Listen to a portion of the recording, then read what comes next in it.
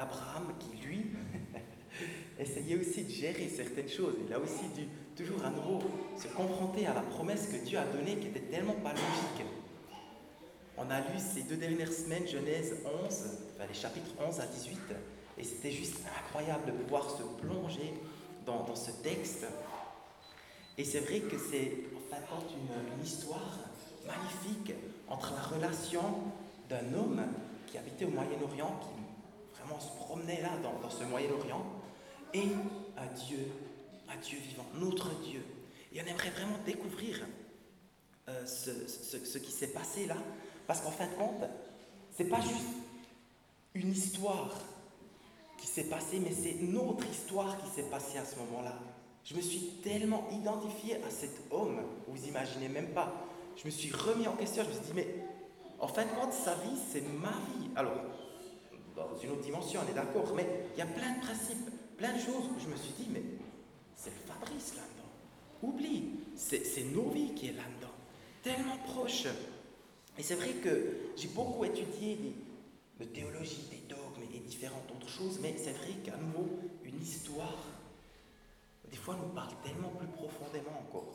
Parce qu'une histoire, on arrive à s'identifier, aussi à voir les émotions, à tout d'un coup voir au travers de ces pressions, ces conflits ou ces joies, comment la personne a réagi. Et comment moi je réagis, ou comment je pourrais réagir différemment. Alors, pour moi, cette grande question dans ce texte, c'est pourquoi Abraham a-t-il obéi à Dieu? Dans un sens, c'est logique, c'est cool, enfin, c'est sympa d'obéir à Dieu, mais je me dis, ouais, vraiment, pourquoi? Et en fin de compte, la question est revenue, pourquoi moi j'obéis à Dieu? Ça, c'est une grande question. Pourquoi j'obéis à Dieu? Pourquoi je vais vivre dans telle situation? Pourquoi je vais distribuer aussi des Bibles à des voisins? Pourquoi je vais m'engager à tel endroit? Et j'aimerais essayer rapidement, il est déjà 11h15, mais rapidement de comprendre toutes les grandes lignes de ce texte. Je vais juste un peu prendre plus proche du chat.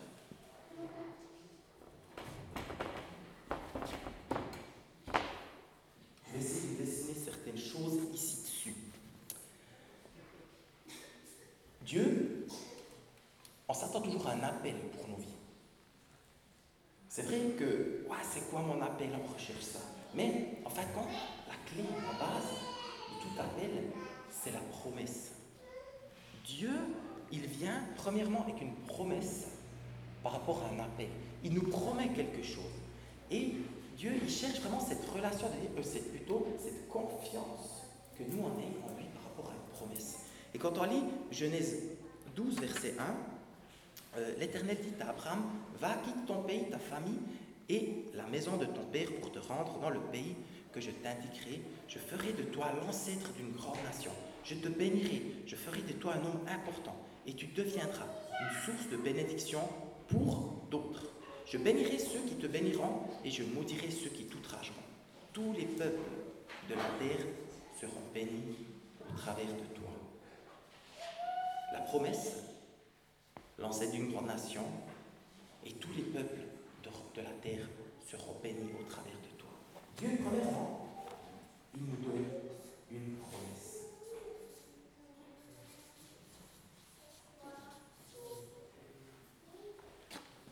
Pour qu'on puisse rentrer dans cet appel. Et je pense que ça, c'était le grand point de départ d'Abraham. Abraham, c'était un gars qui était parti avec son père, Terah, d'Ur des Chaldéens. C'était dans le golfe Persique, plus ou moins où il y a Téhéran aujourd'hui, en Iran. Et on le voit dans le chapitre 11, 31. En fin de compte, c'est son père qui a dit, moi je vais aller à Canaan, je pars, et du coup je prends ma famille, je prends Abraham, je prends Sarai, je prends Lot. Enfin, il a pris plusieurs personnes, puis il est parti. Il est parti et il est arrivé à Haran, c'était plus ou moins au sud de la Syrie, en Mésopotamie. Il a suivi tout le Tigre et l'Euphrate. Ça s'appelle un peu le croissant fertile au Moyen-Orient. Vous avez le Tigre et l'Euphrate, et puis après vous redescendez sur Israël aujourd'hui, qui est Canaan. Et en fin de compte, il a commencé ce voyage, Terah. Mais est-ce que Terah avait la même promesse qu'Abraham? On n'en sait rien. Est-ce que Terah, le père d'Abraham, n'a pas obéi? Ou est-ce qu'il n'est pas allé jusqu'au bout? Parce que c'est écrit tout d'un coup, il était là, puis arrivé à Haran, il s'établit, il se dit, bon, je vais au Canaan, mais ici je suis bien, je me pose ici. Ah, il avait prévu ce voyage, mais il s'est posé à un certain endroit. Ou est-ce que Dieu avait simplement préparé pour Abraham ce voyage, qu'il arrive déjà là-haut, afin qu'il puisse juste encore faire le dernier petit bout pour arriver à Canaan? Aucune idée. Ce que je sais et ce que je vois là-dedans, c'est que Dieu travaille au travers des générations. C'est le Dieu d'Abraham, d'Isaac et de Jacob. Et ça, c'est hyper clé. En fin de compte, la promesse, il a donné à Abraham. Et je pense que c'est là la clé. On n'a jamais vu que Dieu a donné une promesse à son papa. Et aujourd'hui encore, attention, aujourd'hui encore, on est béni au travers d'Abraham. Vous verrez tout ça dans le livre des l'épître, aux Romains. Mais je ne vais pas aller là-dedans. En fait, ce qui s'est passé, c'est que cette promesse ici, elle a commencé à germer. Elle a commencé à germer dans le cœur d'Abraham. Et il y a quelque chose de nouveau qui s'est créé, une vision. On le lit juste quelques versets plus loin, verset 7, Genèse 12, 7. L'Éternel apparut à Abraham et lui dit, je te donnerai ce pays.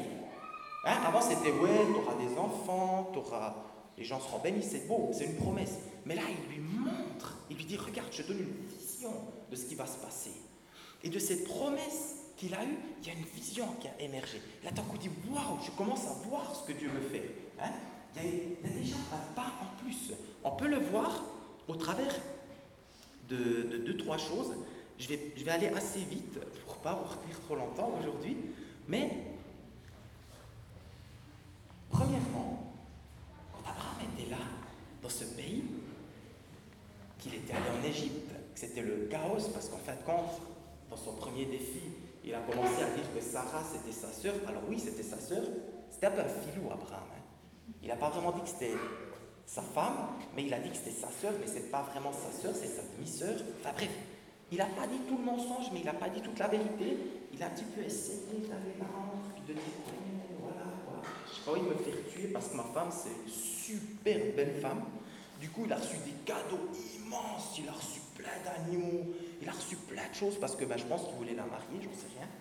Et du coup, quand il est reparti, j'aimerais juste souligner ça. Je ne sais pas si vous avez lu ça. Au chapitre 13, verset 1, Abraham quitta donc l'Égypte avec sa femme et tout ce qu'il possédait en direction du Negev.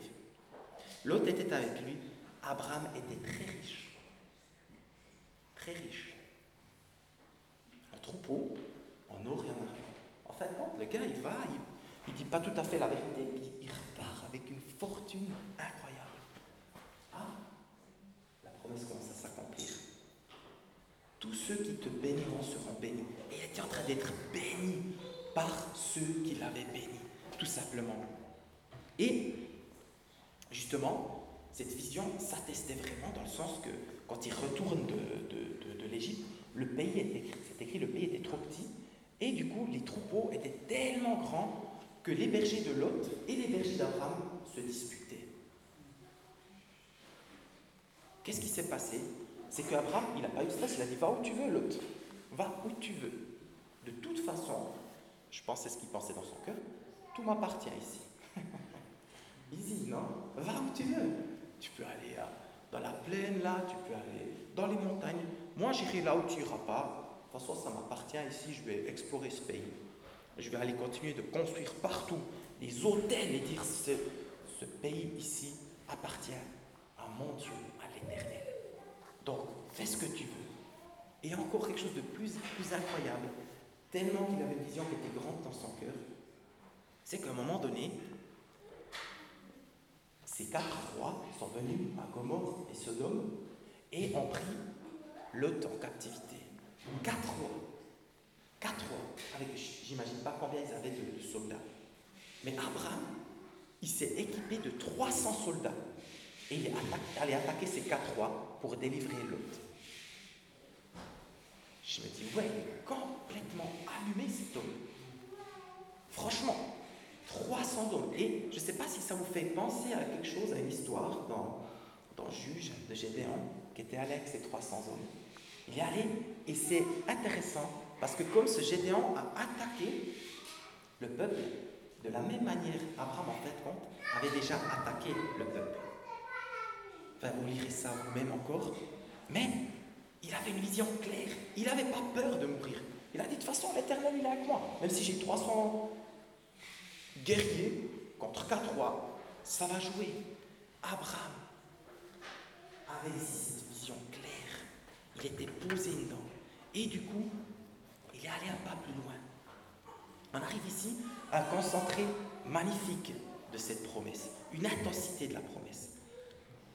Dans le chapitre 15, verset 2, Abraham commence à parler de ses doutes. Il dit, regarde, moi je suis vieux, ma femme elle est vieille.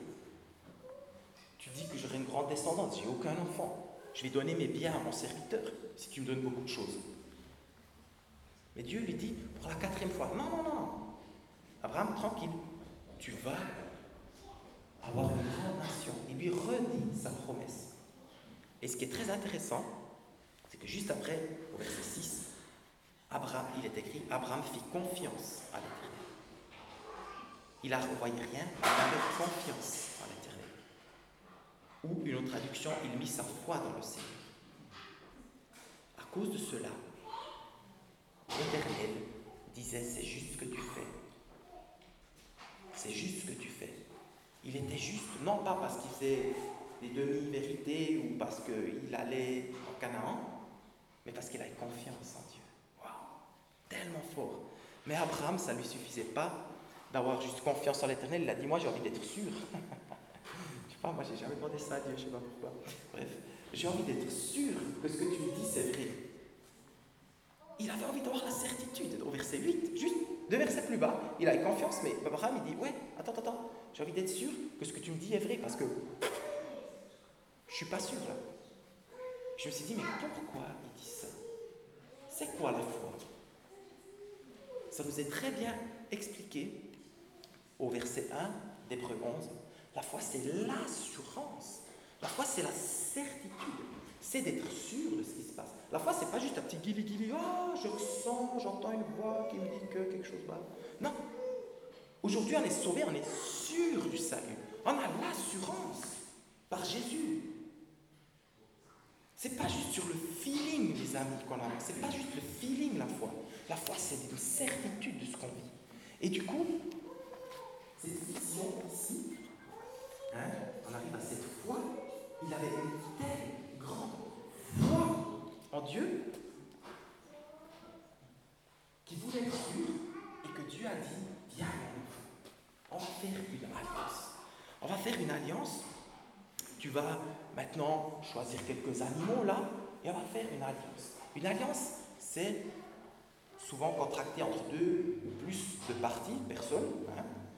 Et du coup, c'est une condition. C'est, par exemple, ici Dieu a dit, voilà, tu prends tous ces animaux, une génisse, une chèvre, un bélier, chacun 3 ans, une tourterelle et un jeune pigeon.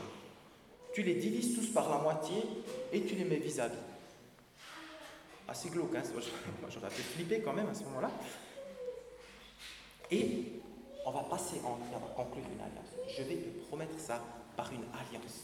Je m'engage. Et vous savez pourquoi il passait entre ces animaux? C'est que celui qui n'allait pas, si on veut bien, qui n'allait pas rester fidèle à cette alliance, qui allait briser l'alliance, allait être divisé, exactement comme ces animaux. Oh, c'était un sacré engagement. Aujourd'hui, les alliances, elles sont un petit peu moins respectées, on va dire. Mais c'était une alliance qui était là dans les tripes. Et qu'est-ce qu'il fait Dieu? Qu'est-ce qu'il fait Dieu? Il vient et il fait venir un sommeil sur Abraham. Il fait venir une torpeur. En fait, il devait être un peu soit en extase, ou un demi-coma. Il arrivait à voir ce qui se passait. Dieu, il était là, dans une colonne de nuée et dans une colonne de feu. Il commençait à patienter les animaux. Et il est en train de lui dire, 400 ans, ta descendance va être en captivité en Égypte. 400 ans. Et vous savez qu'est-ce qui s'est passé après ces 400 ans? Dieu a guidé son peuple à travers une colonne de feu, une colonne de nuit au travers du désert. Dieu commençait à révéler tout son plan par des symboles, par des promesses. Mais il lui dit, n'aie pas peur, parce que moi, je vais conclure une alliance. Et cette alliance, cette fois, elle venait que de la part de Dieu. Cette alliance, elle venait que de la part de Dieu. Ça veut dire que c'est une alliance inconditionnelle. L'homme ne devait rien faire pour avoir accès à cette alliance. Rien. Rien du tout. Parce que l'homme n'est pas passé l'autre. Et là, j'ai commencé à avoir la chair de poule quand j'ai compris ça. C'est qu'en fin de compte, Dieu nous demande juste d'avoir cette foi en lui. Qu'on ait l'assurance dans cette alliance. Parce que lui va tout gérer. Lui va gérer que Abraham ait un enfant. À 100 ans, sa femme, elle a ri carrément. Elle a dit, mais attends, moi, pour avoir un enfant, elle a rigolé, j'ai même plus de désir sexuel, ça va ou bien? ça ne me motive même plus, je suis trop vieille pour faire ça. Et Dieu dit, non, tranquille, c'est moi qui gère tout ceci. Un grand peuple, je te promets un grand peuple, je te promets un territoire, cette vision.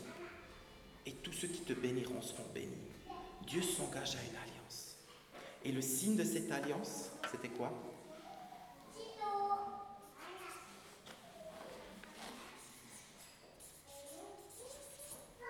Pardon? Le signe?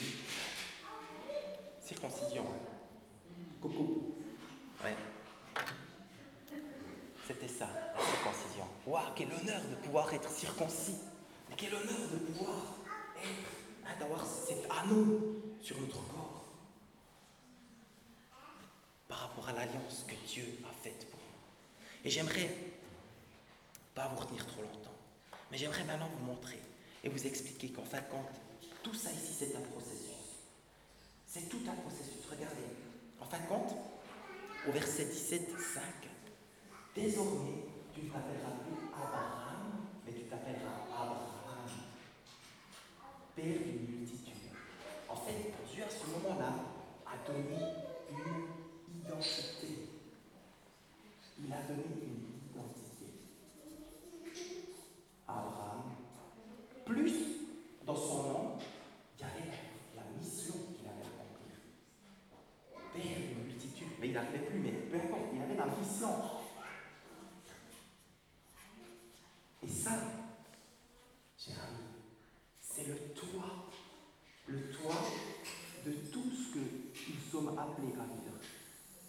C'est la base, l'identité, la mission, c'est la valeur que Dieu nous donne. La valeur que Dieu nous donne. Tu es aujourd'hui enfant de Dieu. Enfant de Dieu, la mission c'est que moi je vais gérer, t'inquiète pas, je vais convaincre le cœur des autres personnes au travers de toi. C'est pas à toi de gérer cette mission, moi je gère. J'ai contracté une alliance au travers de Jésus. J'ai circoncis ton cœur, c'est le signe aujourd'hui. Tu n'as plus un cœur de pierre, tu as un cœur de chair. Aujourd'hui, Dieu nous amène ici dans ce processus. Dans tout ce processus, il nous a donné une promesse. Il nous a donné une promesse dans sa parole. Et je parle bien de sa promesse, pas une promesse qui vient comme ça, mais de sa promesse. Est-ce que, je parle de Dieu maintenant, est-ce que tu as reçu sa vision? Est-ce que tu as reçu sa foi? Et je pense, ce qui est le plus important dans tout ça, c'est toujours de voir que ça ici, c'est le fondement. On est fondé sur l'alliance des amis. On vit une vie d'alliance. On ne vit pas une vie d'engagement ou de je ne sais pas tout quoi, mais on est dans cette alliance ici. Ça, c'est le fondement. Et j'ai réalisé que l'obéissance, ce n'était pas parce que Abraham, premièrement, ou seulement, je veux dire seulement aller à Canaan, l'obéissance, c'est pas, ou bien la désobéissance, c'est pas parce qu'il a un peu menti à un moment donné quand il est allé en Égypte, c'était sa sœur, ou qu'il a menti quand Sarah arrive, ou bien plutôt désobéi, ou bien quand il a couché avec sa servante, elle dit hey, Dieu, je vais te donner un petit coup de pouce. Hein, on va avoir une descendance maintenant, je vais aller avec ma servante avant que je sois complètement moi aussi stérile. Non, Dieu, il n'a pas jugé cet enfant, il n'a pas jugé. Il n'a pas jugé. Par contre, ce que j'ai réalisé, c'est que l'obéissance, c'est ce processus ici.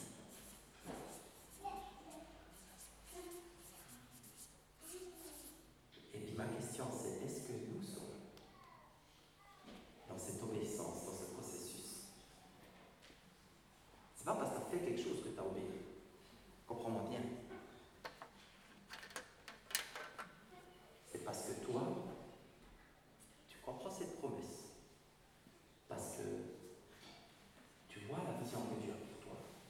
Parce que tu crois. Ça, c'est le cœur de ce que toi, tu vas faire. Tu crois dans cette alliance. Et ça, c'est ce que Dieu a fait pour toi.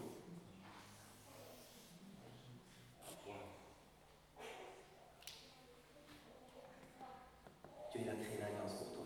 Et il s'est engagé lui seul pour te faire ça. Tu ne peux rien faire pour ça. Tu peux la refuser, oui. Mais tu peux aussi juste l'accepter. Par la foi. Hébreux 11, 6. Tu peux plaire à Dieu seulement au travers de la foi. Ouais. Alors ma question c'est, aujourd'hui,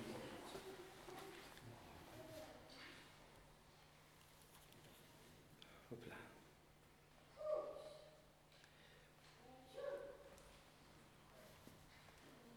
Est-ce que tu connais là ou les promesses de Dieu pour ta vie?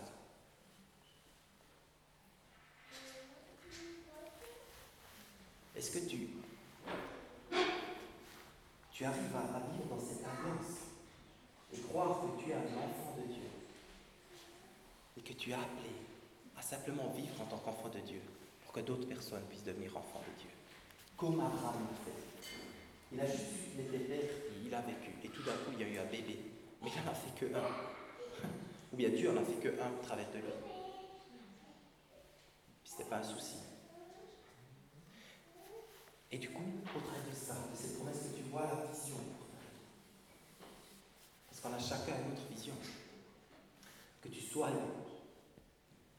à Sonsbo, que tu sois au Cameroun, que tu sois peu importe où.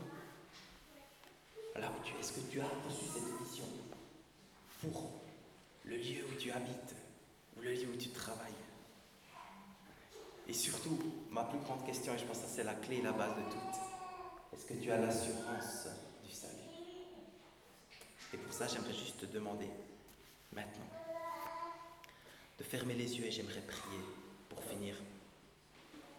Et j'ai reçu plusieurs choses ce matin en priant pour vous.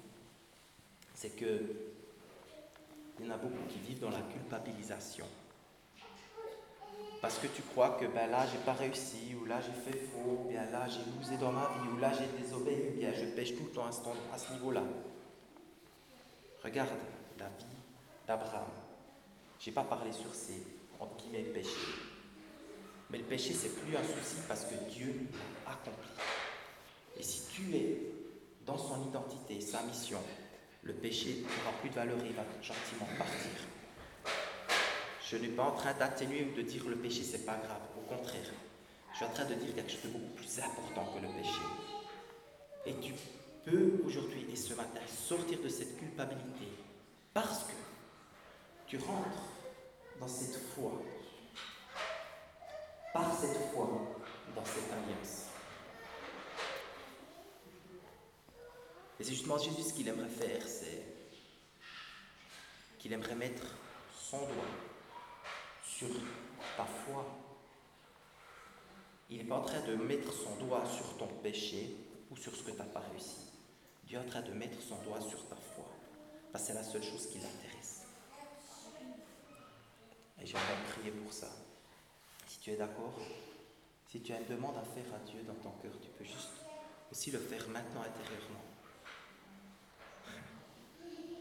Non mais Dieu il t'aime tellement. Il aimerait toujours continuer à venir convaincre ton cœur que tu n'as rien à faire, que tu as juste à accepter et à pouvoir vivre au travers de cette identité. Moi je te remercie vraiment, Papa, parce que tu as tout accompli pour ma vie, tu as tout accompli pour mes frères et sœurs ici. C'est juste incroyable. À chaque fois que je redécouvre cette notion de l'alliance, cette notion de la foi, j'ai en moi comme un choc électrique. C'est juste tellement pas logique. Mais je sais que tu nous aimes et que tu as tout accompli ceci pour nous. Et j'aimerais te prier, Jésus, que par ton esprit, tu puisses venir vraiment attester ce que tu as fait une fois pour toutes à la croix, cette alliance que tu as créée, ce pardon des péchés parce que tu les as portés à la croix pour nous. J'aimerais vraiment proclamer ceci pour chacun d'entre nous ici. Et j'aimerais te prier, Jésus, que tu puisses venir remplir nos cœurs de ta foi. Au nom de Jésus.